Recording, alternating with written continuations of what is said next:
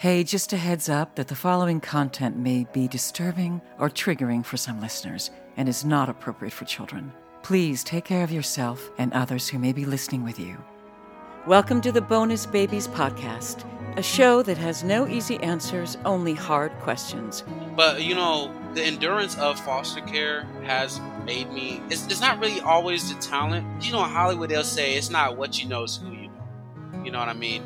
It's really the pressure I put in the moments that I was when I was homeless, trying to get a place, before I got a place to stay, basically. I put a lot of pressure on it. I would every single day. If it was free work, but it involved the correct people who can get me into the right room, I was there on time in 30 minutes to an hour early, waiting with a smile, like, "Oh, y'all not here yet? Okay, I'm in the front," you know.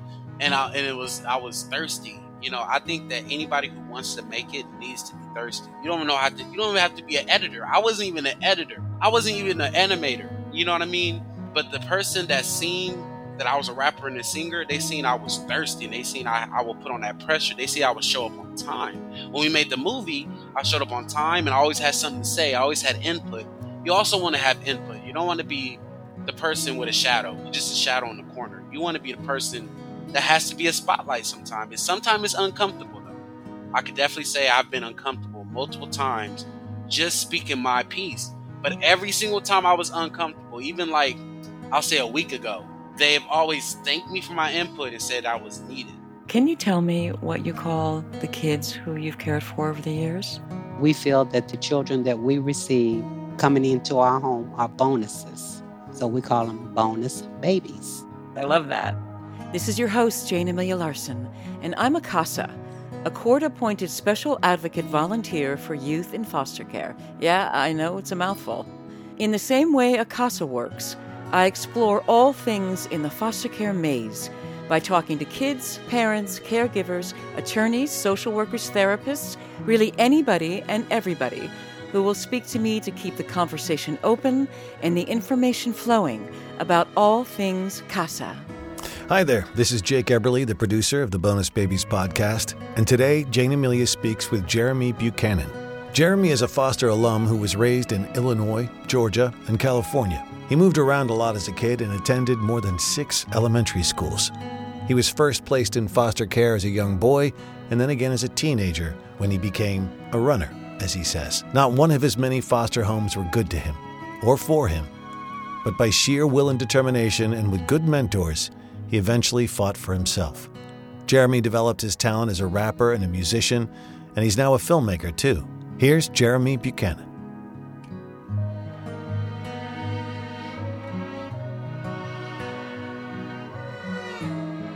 Okay, hey, I'm here with Jeremy Buchanan. Hey, Jeremy. Hey, how you doing? I'm well, and thanks for taking the time to do this. I'm really interested to hear your story. I only know a little bit so far, and I know that the people listening to this are really going to benefit from hearing about your experience and who you are and what you're about. Let's just go. Where are you from? How were you raised? So I'm from Springfield, Illinois. I was raised in a country city, very small town. But it was the capital, so I learned a lot about Abraham Lincoln. Yeah, But then, right. yeah. But then I moved to Georgia at a very young age. I think around like 7 years old or something like that. I was really young. I moved back to Illinois to live with my cousin Karen.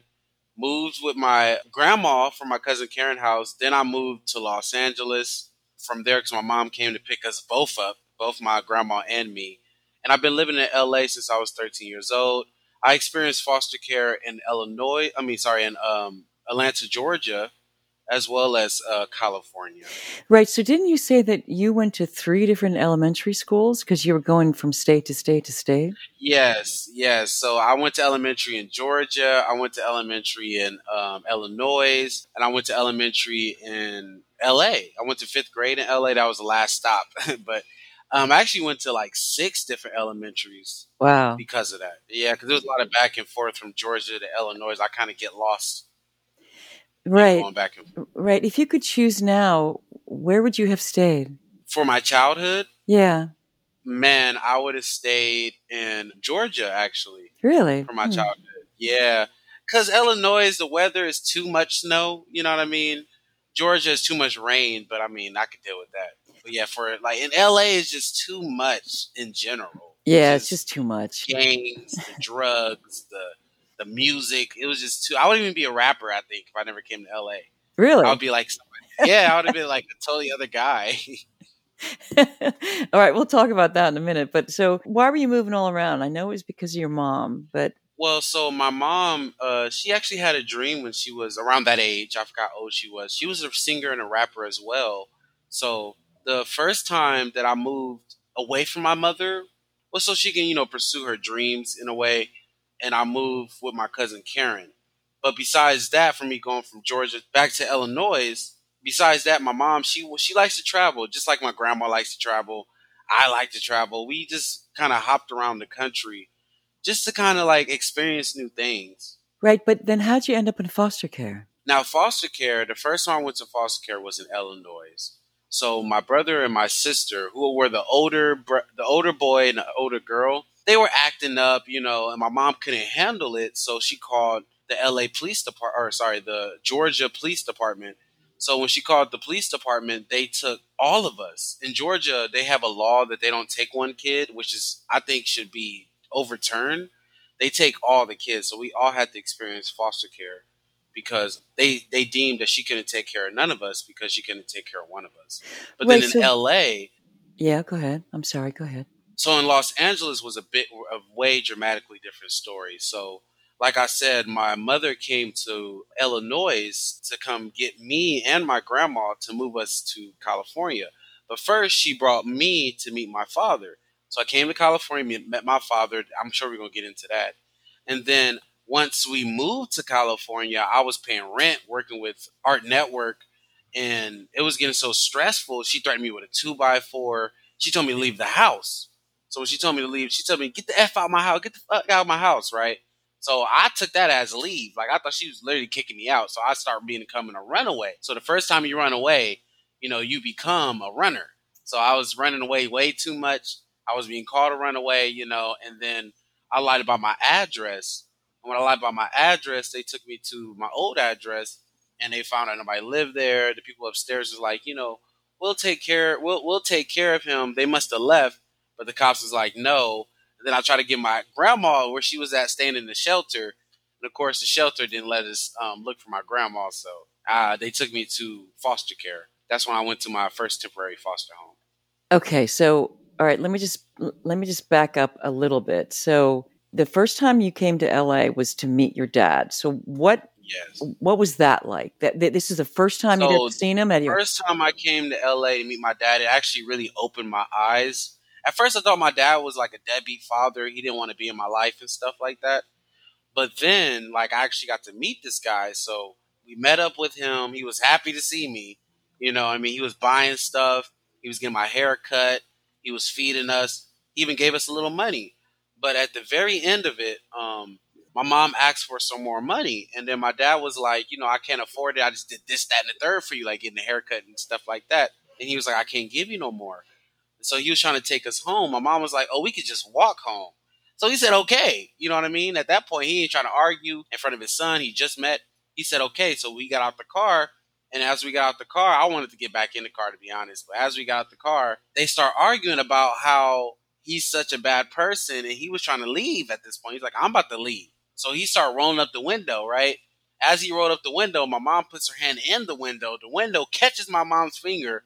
And now she's telling me, because she's hurt now, she's telling me about how he's abusive towards her, how he's a deadbeat father. And I'm like, I was literally here now. You can't just lie to me about my father wanting to see me. So, it really opened my eyes to see, like, my mom was a manipulator at that point. Like, she just wasn't telling the truth. Right, because you discovered that your dad wanted you in his life. He had been looking for you, right? And he'd been trying to maintain he's been looking contact. for me. He'd been trying to call my mom.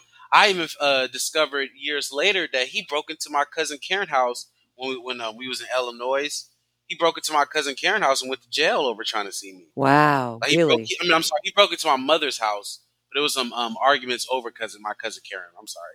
He broke into my mother's house trying to see me and went to jail over that. All right, so let me ask you, when you said you were working for Art Network, tell me what that really meant. Because you weren't really So the Art working, Network right? was an organization. It was an organization that was based on helping kids get instruments for their schools. That's what I thought it was when she first introduced it to me.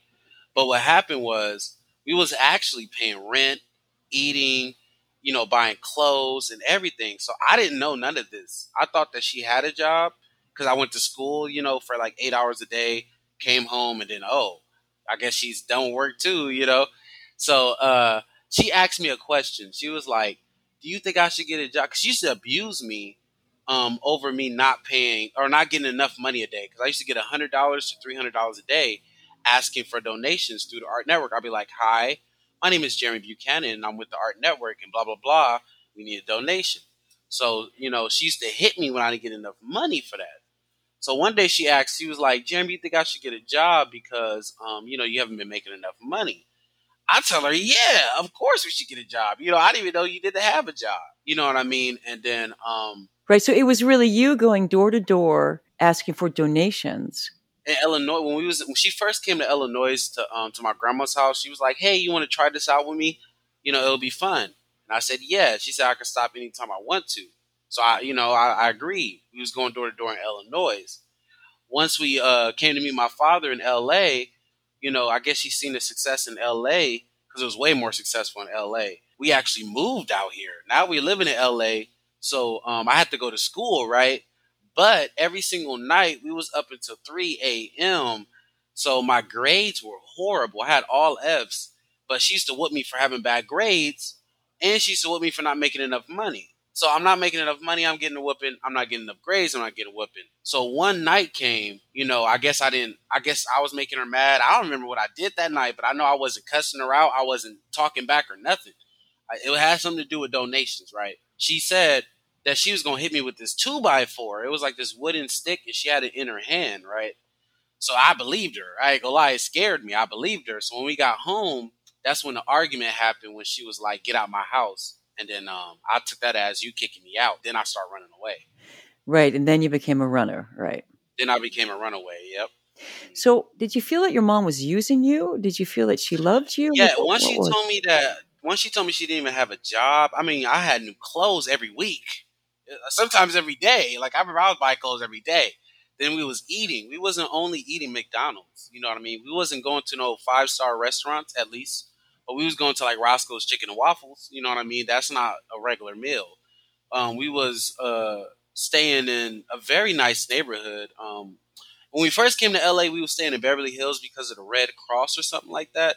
That ended. And then now we was staying in Hollywood area. It's like Santa Monica and Western kind of thing. Like we lived on Oxford and Western basically. Yep. So we stayed in, it's kind of a nicer area. It's not South Central. You get what I'm saying? And the rent, if I remember correctly, was like $2,800 a month that long ago. Wow. Or like, 60, my grandma right here, she was there too, but like $1,600 that long ago. Somewhere between $1,600 and $2,800. It was a lot of money a long time ago. It was a 2-bedroom apartment. We had nice stuff in the apartment, and I was paying for everything. I didn't know that until she asked me that question. I was like, what? I'm like, what? It blew my mind because I'm seeing the receipts. I'm seeing we paid for. I'm like, I didn't really care at the moment, because I'm just a kid.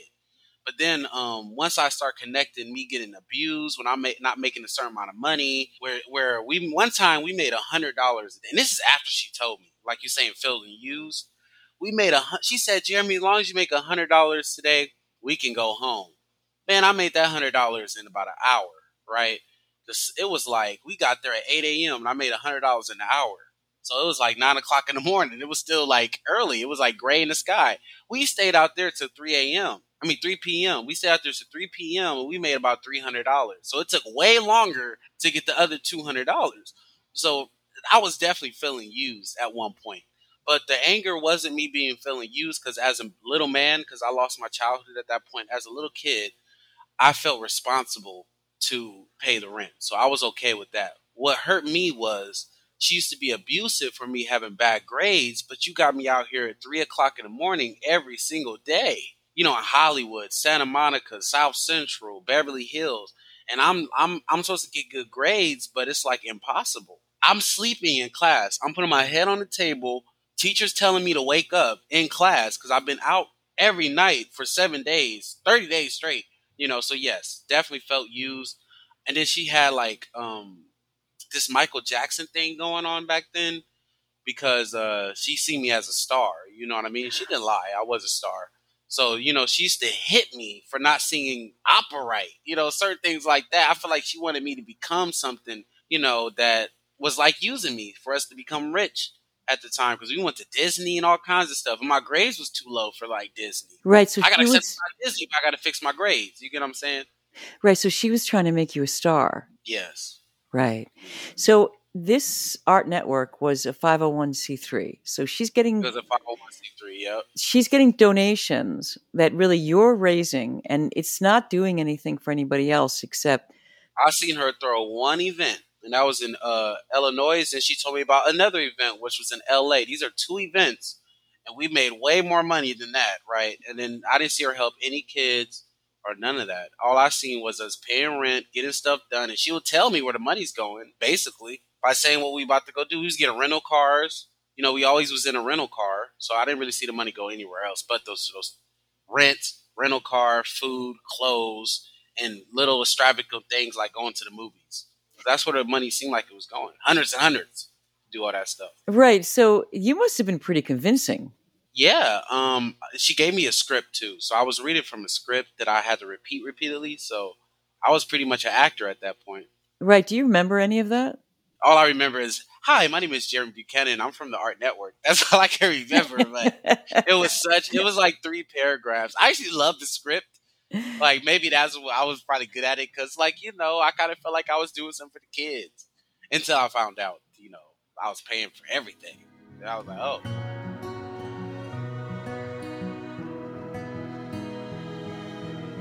Okay, so you became a runner, and then once you started running, then you were flagged in the system, right? yeah, I was put in the system because, I gave them the wrong address. The parents wasn't there. Then they was like, you know what? If you want to go to your grandma, because I was begging to just go to my grandma.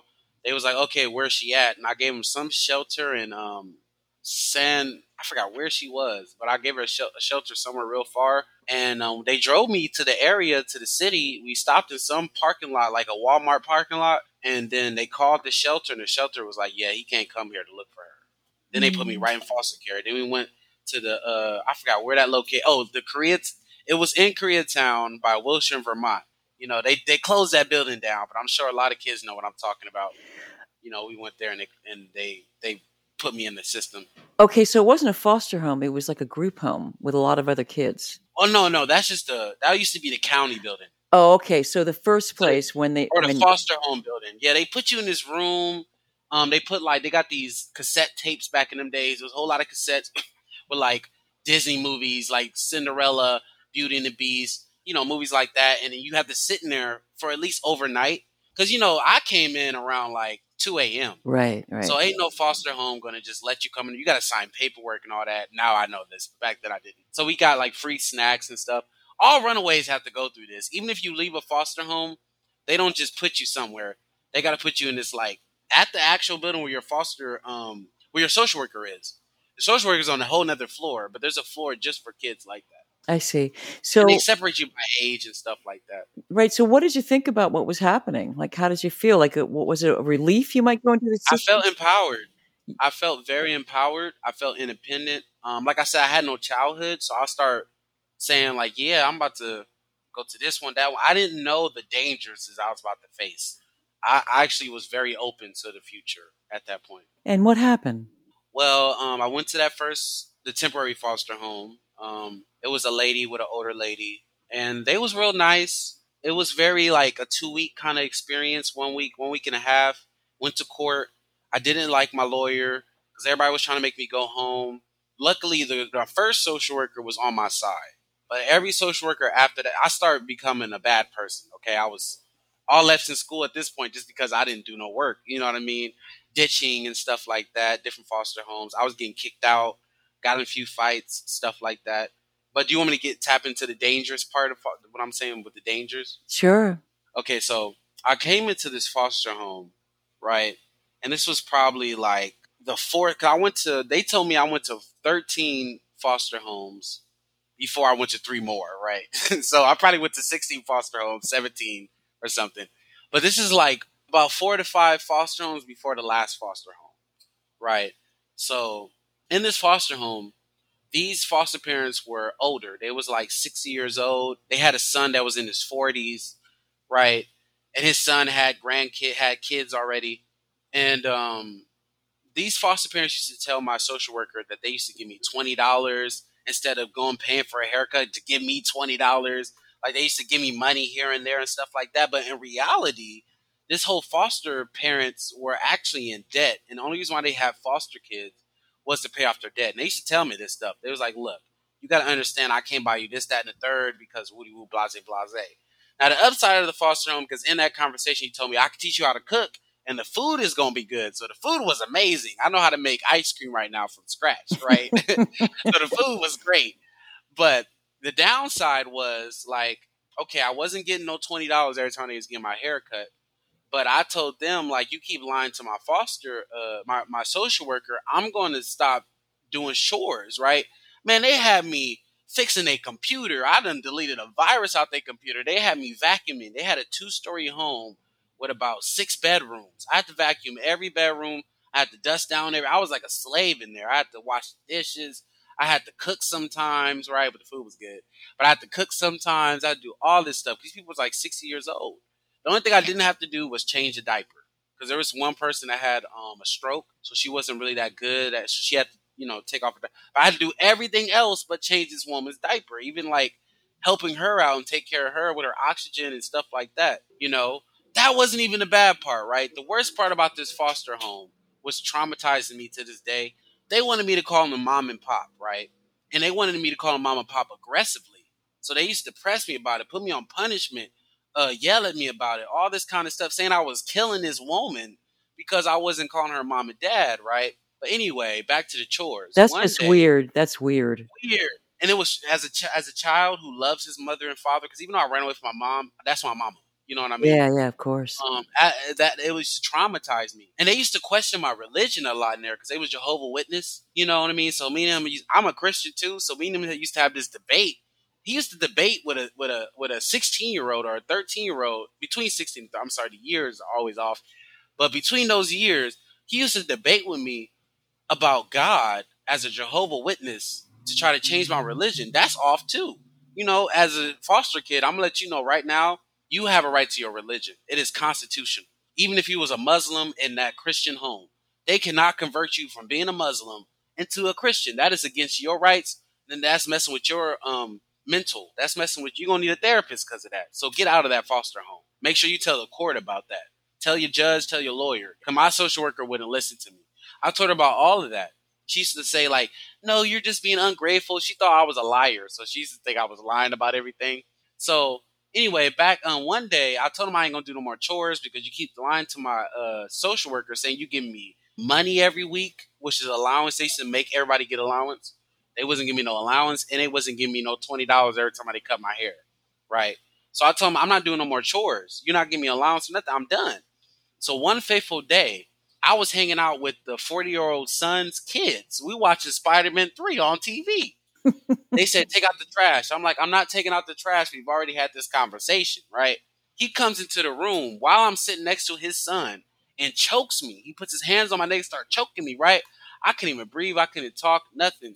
And then the only reason why he stopped choking me was because you can hear the actual 60-year-old foster parent saying, hey, because of course I'm making commotion. I'm kicking. The kids are screaming because he's choking me to death. So once he stopped choking me, I tried to tell the foster parent what happened because he didn't see what happened. Once he started screaming, he stopped choking me. So I tell the foster, he's like, you're lying, right? So I run away. I'm already a runaway at this point. Go outside, jump the fence. But I told myself, I'm not a runaway no more. At that point, it was an addiction, and I was running from foster home. Like I said, I've been to 13, 17 maybe. I was running away too much. So I told myself, I'm going to stop running away. So I went to a payphone, and I called 911. A sheriff comes, picks me up. I tell him the story in the back of the police car. Once I give him the address, it was a male and a female police officer. A black one that was a male, and a Latino that was a female. The black police officer, he's like, oh, this address is familiar, right? So we go to the address. We get out the car. The guy who chokes me, walks outside and shakes this guy's hand in full embrace. They know each other. So I go in the house, I start crying, right? I'm starting to sob up a little bit, like, what is going on? So then the police officers take me directly to my bedroom after they have a little conversation about how they know each other and they got this and he's going to get away with it. Basically, they had a whole conversation in front of me about he's not going to get charged. They're going to act like I'm just talking, all of this in front of the female officer, all of that. So they take me to the room. I'm sobbing at this point because I ran away and I call the cops and they just take me right back to my abuser. I'm in the room crying. The female officer's like, oh, I'm sorry. I know that they really did this to you, but I can't do nothing about it. Which was wrong on her part because all she had to do was call the supervisor. Right? The sheriff's department is pretty rude compared to the LAPD, but they can still call their supervisor. So, yeah, I was just in that foster home until I told the court, like I'm telling the kids on this, just listening to this podcast, I told the court, and I told enough people, like my lawyer, told my social worker, social worker didn't want to believe me again, guys. Once I kept telling people, they did an investigation to the foster home and moved me out of there. And I don't know if he went to jail or not. I think he still got away with it.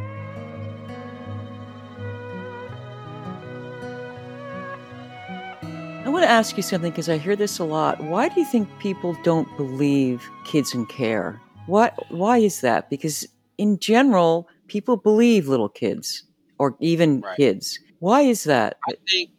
What I think it is because what they focus on is a lie in general, right? So I ditched from school. You asked me if I went to school today, and I say yes. They're comparing that lie to somebody getting raped, right? Somebody just touched me. Well, he lies so much about going to school. He must be lying about that. Then they look at us like, we don't look at us as humans sometimes. It depends on the foster home. Like that foster home specifically looked at me as a dollar sign.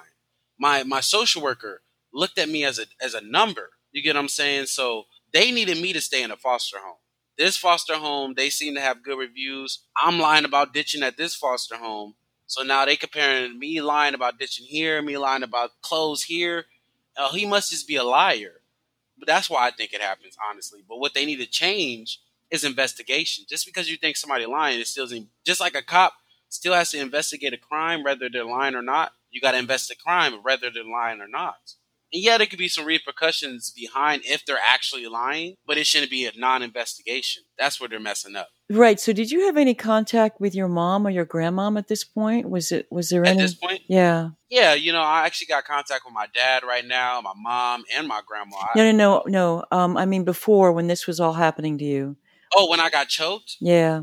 No. At that point, I was really anti-family, so everybody wanted me to move back with my grandma. And my mother. Everybody, the lawyers, the social worker, everybody was like, she's been rehabilitated. She's went to therapy. She's went to classes. Go back with her. She's already done all the steps. But I know my mother. Just because she did all these steps didn't mean anything, to be honest. She's a manipulator. Even I could do all them steps, and it would even change me. Like, literally, it wouldn't even change me because I know how to manipulate the system. Just say yes. Okay, yeah, okay, I agree.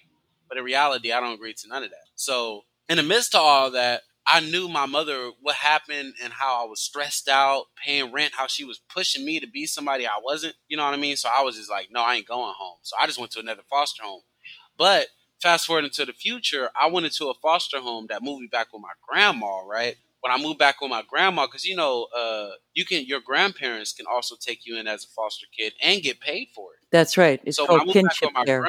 Mm-hmm. Yeah, exactly. Mm-hmm. So when I moved back with my grandma, I thought I was safe. I didn't think my mom would come back around, but then boom, she came right back in the house. That was extremely traumatizing. I don't think I even told my social worker for a long time because I don't remember exactly why I went back to foster care, but I think I just told my social worker my mom was there and they just put me back in foster care or something. So I suggest anybody who goes through that, don't be quiet. Just because the people that are telling you to be quiet, whether it's a foster home, whether it's your actual family, you have rights. Speak up.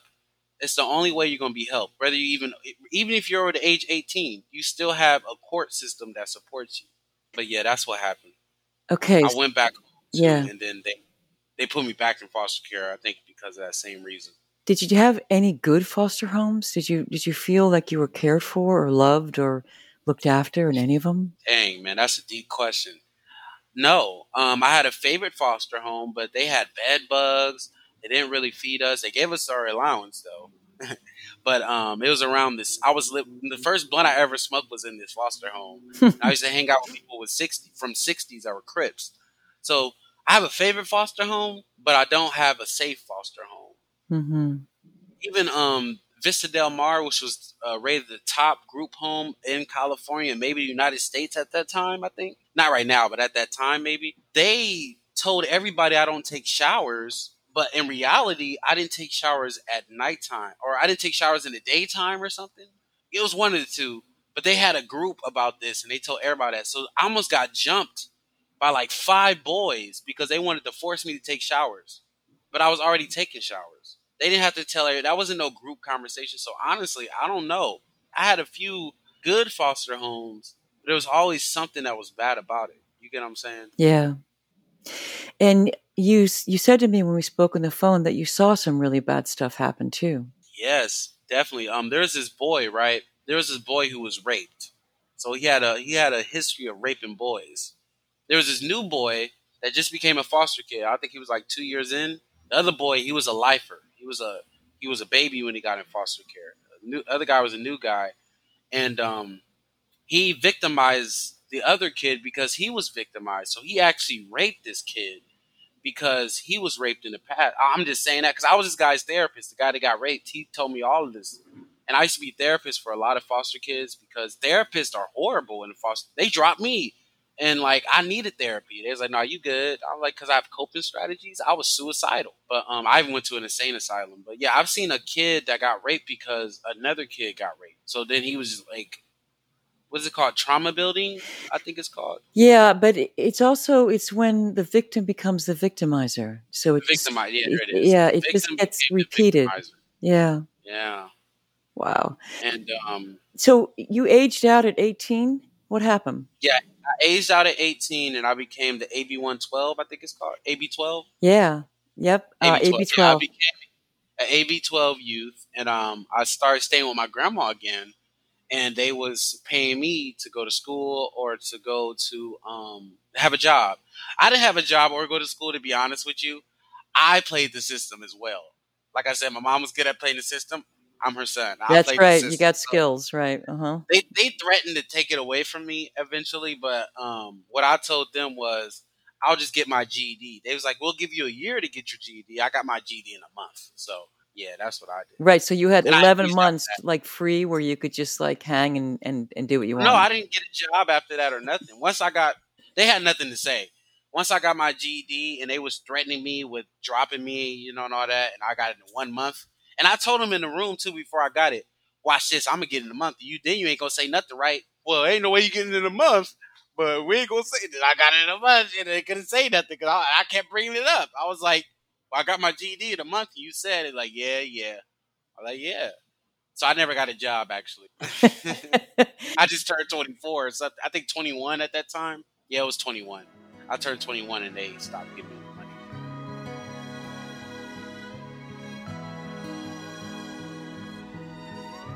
Right. So then when you were 21, what did you do? Did you have any, I mean, at this time, right? I mean, you're super talented in so many ways. Obviously, really, really smart, resourceful. You know how to work the system, all those things you said. But you also have a lot of other talents. So how did that get developed if you were never in a good situation? Well, okay. Well, I'll tell you a story. I'll tell you a story after that. So I had that place. They stopped giving me money at 21, right? I got the place with a girl. Me and her then broke up, so I actually lost the place. I couldn't pay rent no more. I got some roommates. They bailed on me. Boom! I had to move back with my grandma. And my mom wanted me to. Then I was with my mom and my grandma for about a year or something like that. They wanted me to move too, but then they got a restraining order. You get what I'm saying? So I had to go homeless. Yeah, they got a restraining order. The sheriffs came, gave me the paperwork. They gave me a restraining order because I was like, "Give me a 30-day notice." But they was like, "No, we need you to go today." I was like, "30-day notice and I'll be out." But they was like, "No, we said today." So then they said something to the sheriff about me being aggressive. And the sheriff took that as violence, and then they got a. I didn't know I could have went to the lawyer's building and got that whole restraining order dropped. So instead, I was just homeless.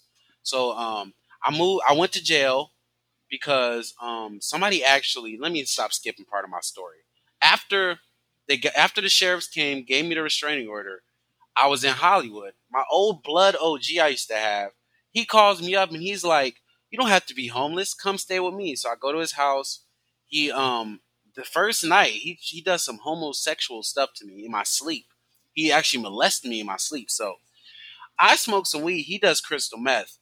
I pass out, right? He's still awake. When I wake up in the middle of my sleep, he's like creeping up my leg from the other side. Luckily, he wasn't right next to me. He was like facing me for some reason. I think that was the crystal meth, but he was like facing me. And then I woke up, right? And I'm like, "What the fuck you doing?"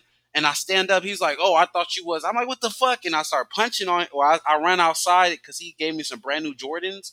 I'm like, "Bro, you can take these shoes back because I'm not your sugar baby." Like, now it's getting weird, you know? So I go to the trash. They say, I'm like, "Where my shoes at? Where my shoes at?" They like, "We threw your shoes away because they stink. My feet used to stink." You know what I mean?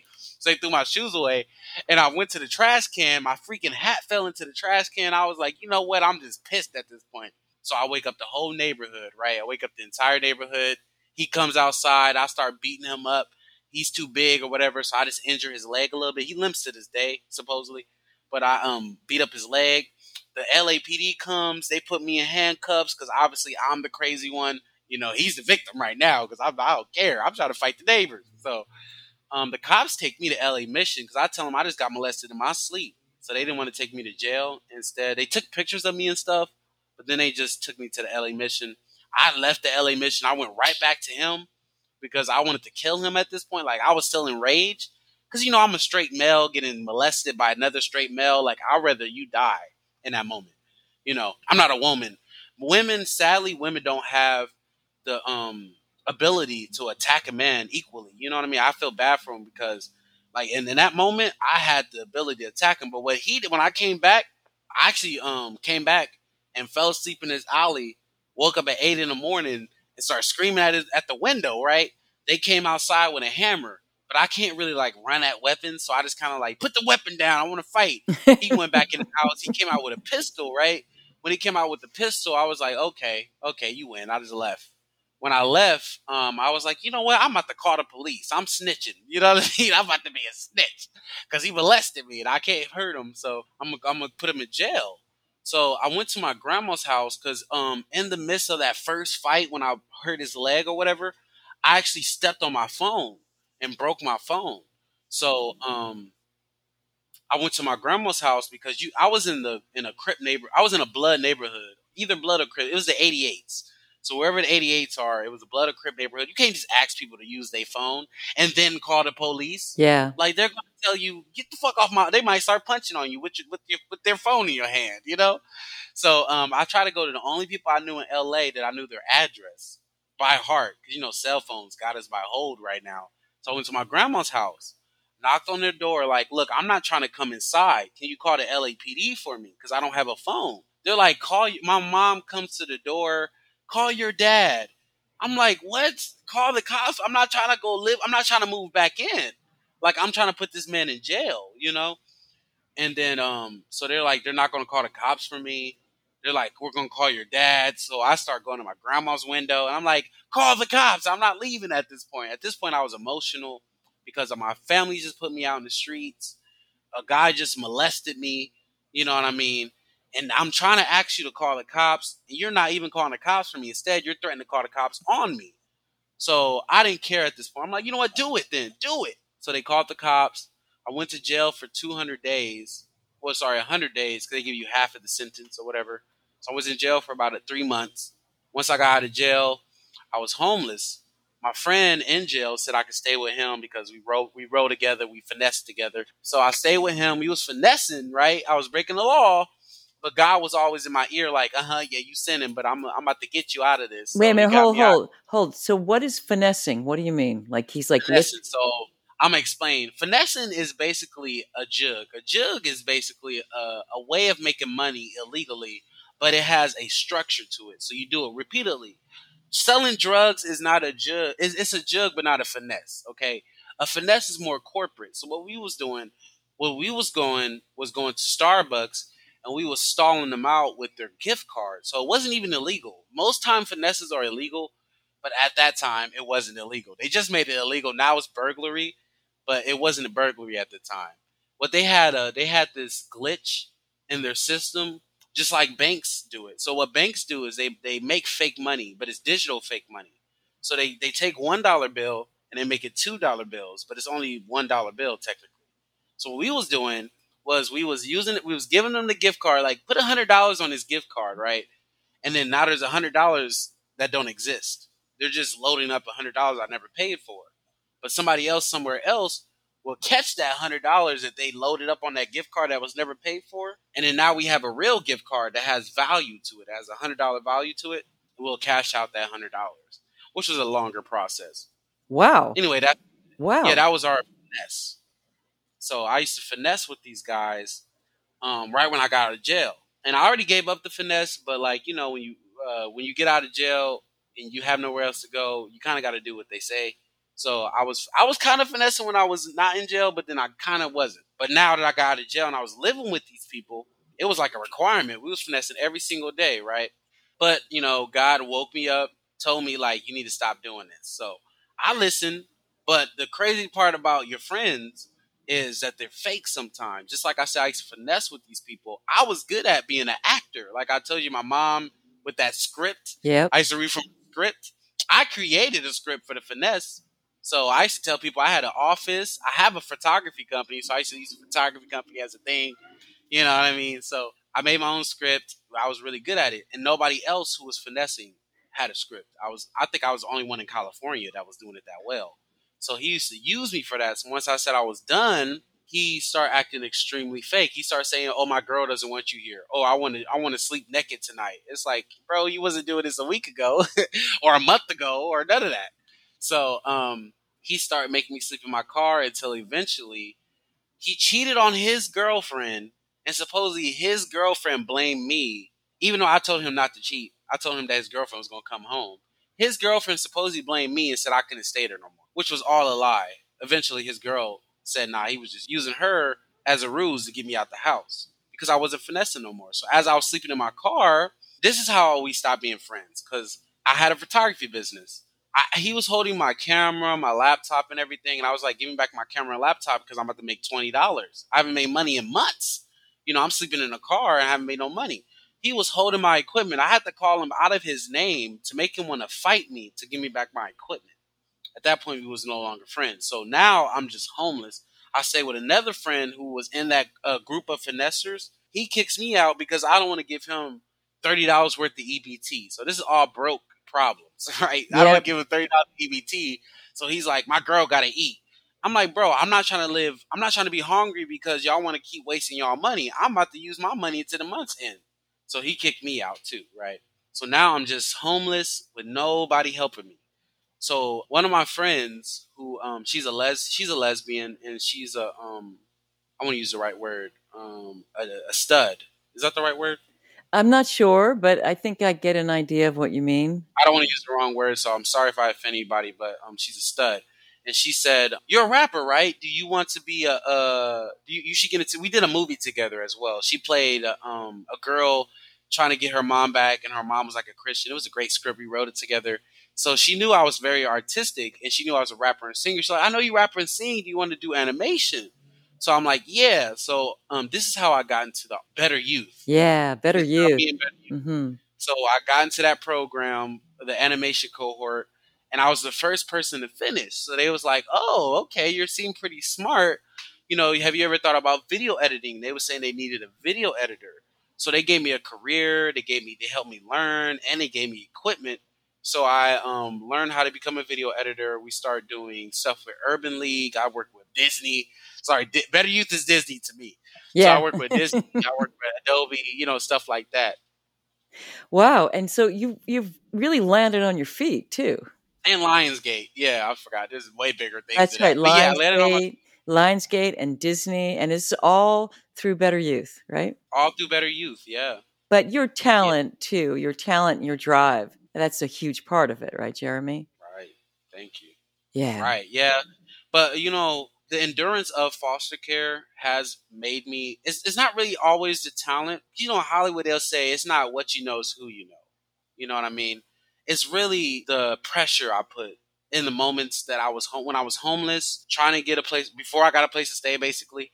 I put a lot of pressure on it. I would every single day. If it was free work, but it involved the correct people who can get me into the right room, I was there on time in 30 minutes to an hour early, waiting with a smile, like, "Oh, y'all not here yet? Okay, I'm in the front," I was thirsty. I think that anybody who wants to make it needs to be thirsty. You don't even have to be an editor. I wasn't even an editor. I wasn't even an animator. You know what I mean?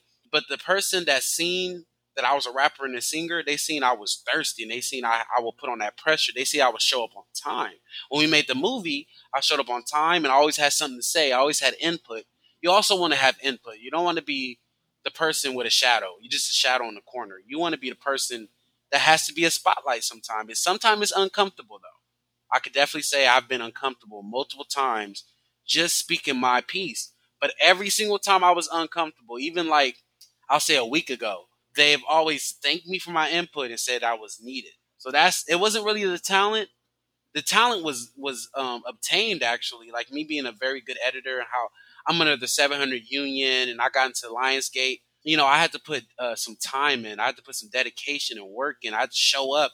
I had to join programs that had commitments to them. You got to show up twice a week.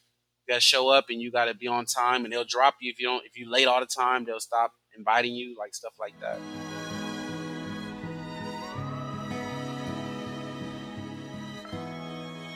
Right. So you showed up. So how do you credit that? Like where does that come from, Jeremy? The credit of showing up, I believed. Faith. I think I had a lot of, since I've been home, I didn't have jewelry, right? Right now I'm wearing like $10,000 worth of jewelry.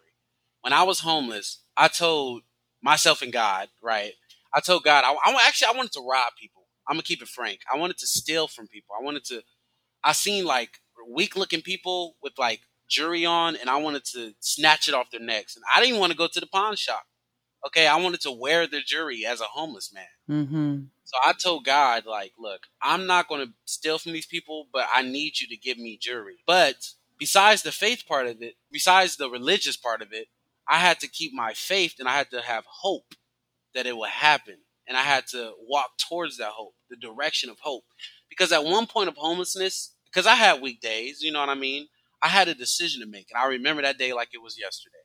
I had to either become a meth addict, go crazy, find other ways to deal with my depression, or I had to stay on this path of hope, of faith, to believe that I was going to have a place to stay, that I was going to have diamonds on every single finger. I had to have hope and faith that it was going to happen. That's what made me show up for free.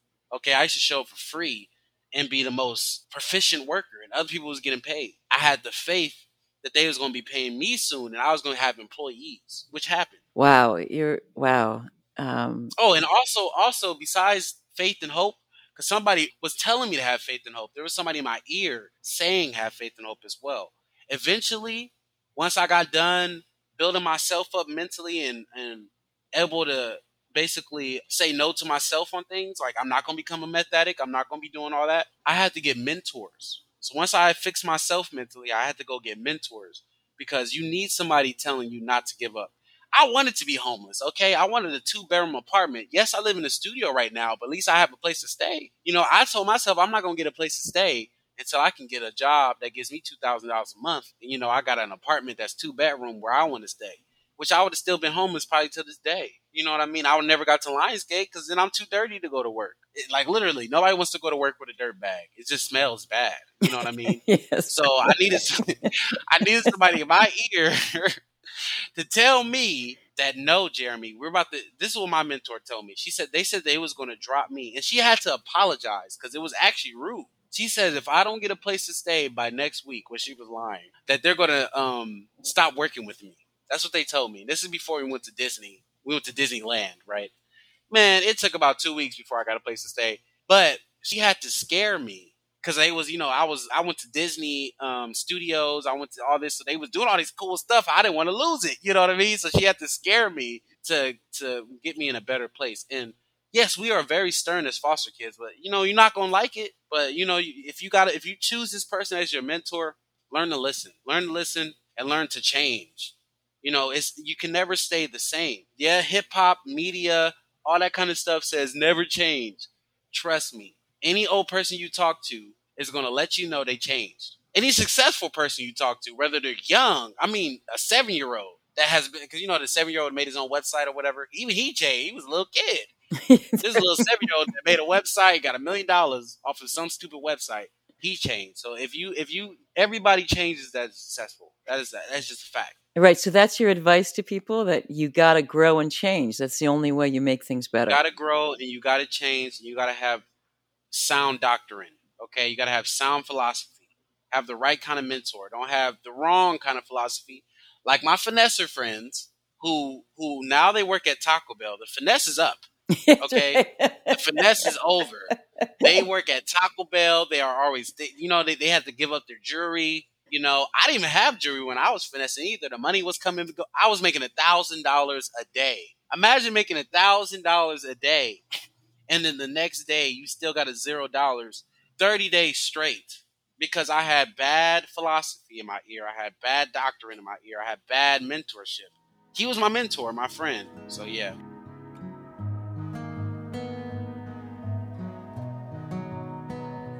Okay, I want to ask you one last question that I ask all my guests, and I know you can dig deep for this. What is the one thing that no one would ever know about you unless you told them? Oh my God. It's crazy. I don't have to dig deep, but it's because the times we live in, right? Every time I tell this, I don't mean to be religious, but every time I tell everybody I'm Christian, it just blows their mind. Like I'm wearing all black right now, like as you see me, but I usually wear rainbows. Like I love wearing red, blue, and green at the same time. Those 3 colors just pop. Every time I tell somebody I'm a Christian that don't know me, like their eyes open up. They're like, really? Why? And I'll be like, what? But for some reason, if I don't open my mouth, I don't seem Christian. I think that's the only thing. Yeah. Or wait, there might be another thing. If I never open my mouth and I never say anything, people won't see me as intelligent. I've caught that too. Like when I start talking about science and history and philosophy and I guess intelligent stuff, they'd be like, oh, okay, I didn't see that in you. Like, yeah, I love history. Let's talk about history. Right. So you surprise people by your intelligence and also by the depth of your faith. Yeah, those 2 things. Yeah, I mean, I can really see that, especially about the faith. I mean, I knew you were intelligent anyway. I could see, because you really look like an artist who wouldn't really care about the confines of the church or Christianity. Right. But actually, you are really deeply inside. I am so dedicated. Like right now, I'm most likely retiring in January from all entertainment. Like I know I'm a successful entertainer. I've gotten to the union. I've done my thing, but I'm thinking about using all my talents to become an evangelist. So that really surprises people. They're like, "Why would you do that?" I'm like, all them evangelists getting beat up. I think I'm that guy. It sounds fun to me. I don't know. Wow. Yeah. So that's your next change. That's in January. That's when it's gonna start. That's the next evolution of Jeremy. Right. Wow. Okay. Still making music for it. Still making movies. Still gonna make content. Still making comedy. But it's just gonna even memes. But it's just gonna be all centered around that. Because like I got fired from Lionsgate. I got let go because they had a different show and I didn't get put on to the next show. They had a whole career for me. But I didn't take the vaccine, sadly, not to get political, but I didn't take the vaccine. But I worked really hard. I was on time. What do you need, sir?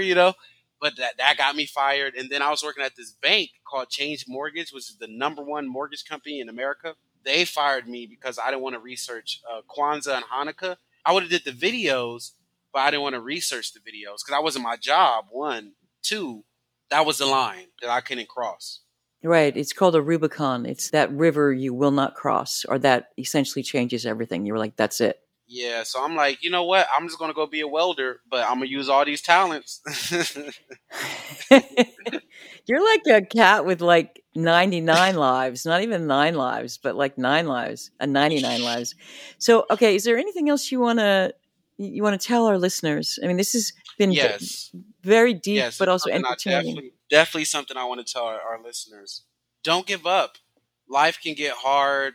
Everything can seem like you're going to be something that you're just not. Like, especially as a foster kid, I noticed a lot of, and I'm speaking to the women on this one, because a lot of female foster kids are drawn into a lifestyle because of other influences, whether it's the foster parent, the foster kid, your friends at school, people in the streets, pimps. You know what I mean? They think that you're weak because don't listen to them. You're not weak because of none of that. They're going to always feed something in your head. I've had lectures told to me about how I'm going to be a crackhead, or how I'm about to be robbing houses with somebody. The Bloods. When I was my first actual foster home, not the temporary one that we talked about, but literally the next foster home that I was supposed to be there permanently or whatever, I used to ditch middle school. And these Bloods came up to this library when I was waiting to open or whatever. They just jumped me, right? And they just put me on. They gave me a name and everything. But like I said, don't listen to people that think they can tell you how to live your life. I told those Bloods at 13 years old, y'all don't pay enough, because I was crying because it did hurt. I was like, y'all don't pay enough. No. Stand your ground. If you want to be something in life, whether it's even astronomics, whatever you want to do it. Follow your path. Don't let outside influences affect you, because they're not going to be around. Like right now, nobody's around that was telling me I was going to be anything. None of them. Nobody knew I was going to be an editor. There's not one person that knew I was going to have a media company. Not one. So stand your ground. Stand your ground on what you want to do in life, because you will do it.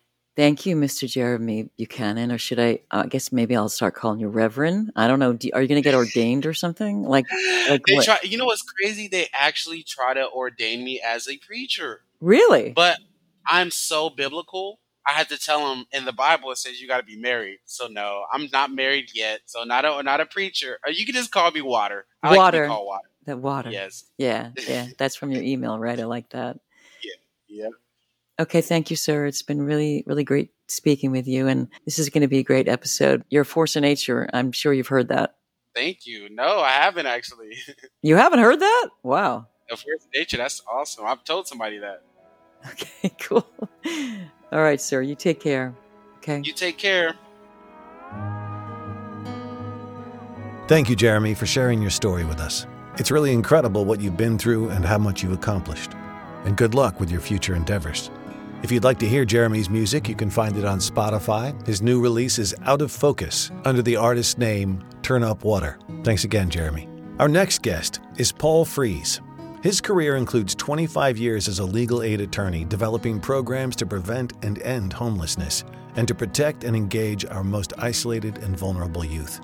Those experiencing homelessness, immigration distress, foster care, and justice-involved youth. Paul currently serves on the board of directors for the Children's Law Center, whose attorneys represent youth independency proceedings, the advisory board of Angel's Nest TLP, a transformative housing nonprofit for former foster youth.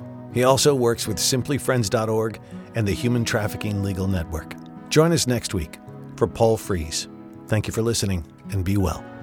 If you see something, say something. If you suspect a child's health or safety is jeopardized in any way by parents or anyone else, contact the Child Protective Services Agency in your county. 24-hour hotlines are staffed by trained social workers who will help you through the process, and you can do so anonymously. In California, you can call the Child Protection Hotline at 800-540-4000. So if you see something, say something. You might be saving a child's life. If you want to know more about becoming a CASA anywhere in the country, go to nationalcasagal.org, and in LA, casala.org. And if you want to know more about becoming a foster parent, check out the National Foster Parent Association at nfponline.org. There's also faithfosterfamilies.org and adoptuskids.org. There's tons of other information online as well, so you can just hunt around. We also want to thank the supremely talented Christina Apostolopoulos for her beautiful original music. You can find her music on Spotify or Instagram at Christina Aposto. And also thank you to Yukon Har for his engineering. Thanks for listening, and if you like what you hear and you find it as valuable as we do, please rate us and hit subscribe. You can also make a donation at bonusbabies.org. See you next time.